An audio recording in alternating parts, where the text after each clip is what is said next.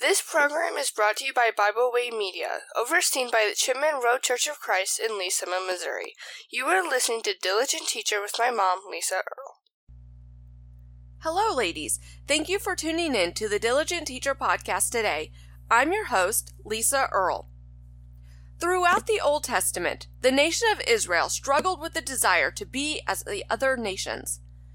Even though they were warned that being as other nations would create enmity with God, they still struggled with that desire.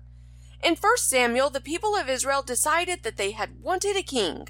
They saw the kings of the other nations, and they wanted that for themselves. And if you remember, in chapter 8, Samuel told Israel exactly what would happen if they got a king. Verse 10 and following say, "So Samuel told all the words of the Lord to the people who asked him for a king, and he said, 'This will be the behavior of the king who will reign over you.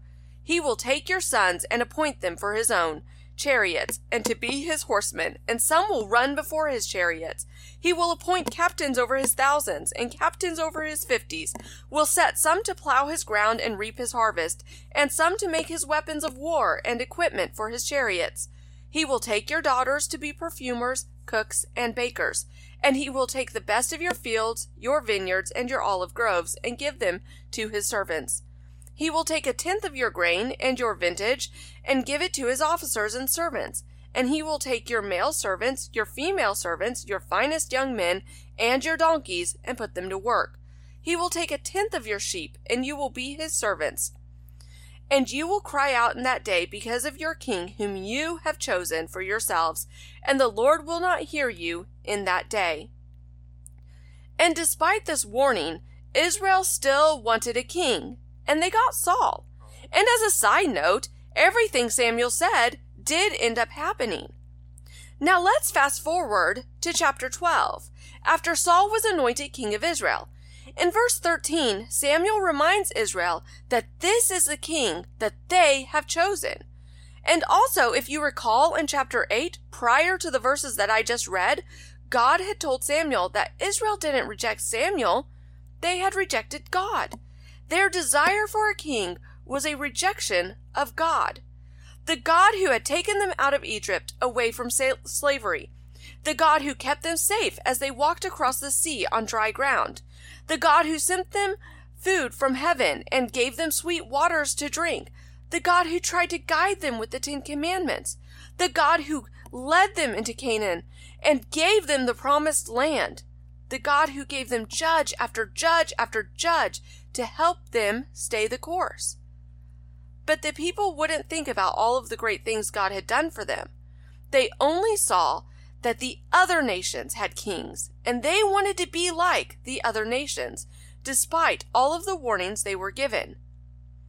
And now we have Samuel again giving the people of Israel another warning in verse 13 of chapter 12.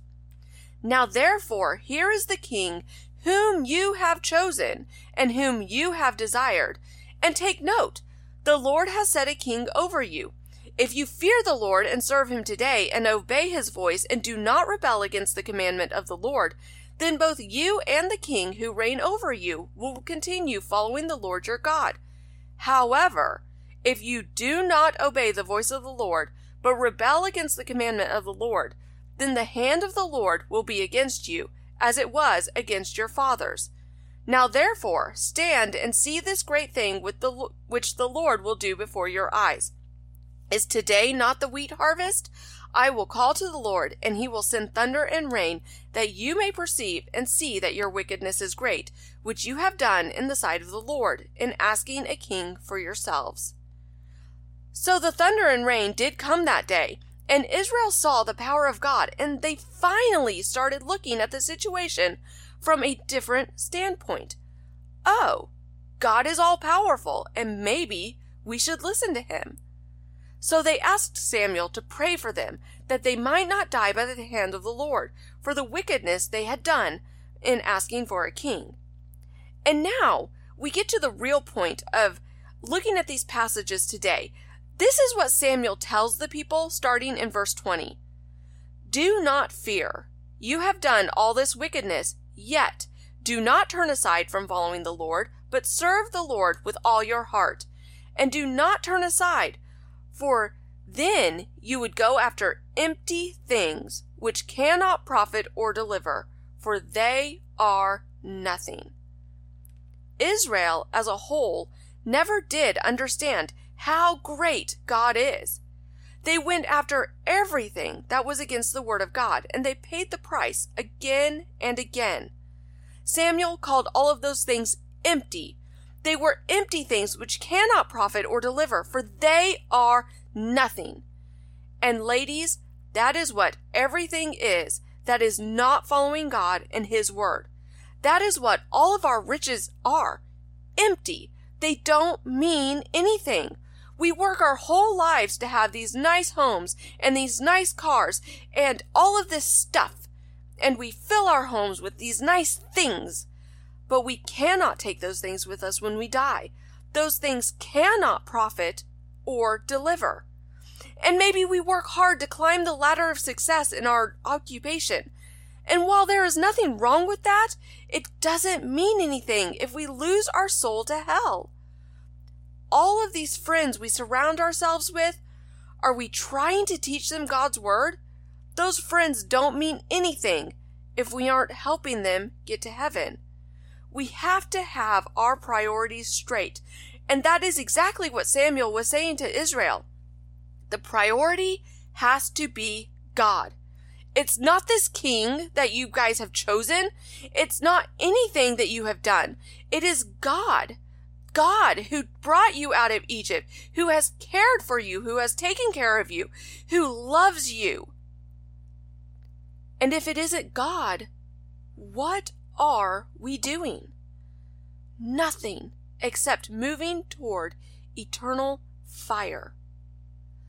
Do not turn aside, for then you would go after empty things which cannot profit or deliver, for they are nothing.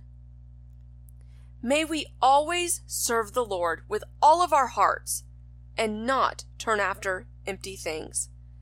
Thank you for taking the time to listen, and always remember to teach them diligently. We thank you for listening today. We hope you enjoyed this program. You can find out more about Byway Media by visiting our website, bywaymedia.org. You can find all of our podcasts on all major podcast platforms. As always, we thank you for listening.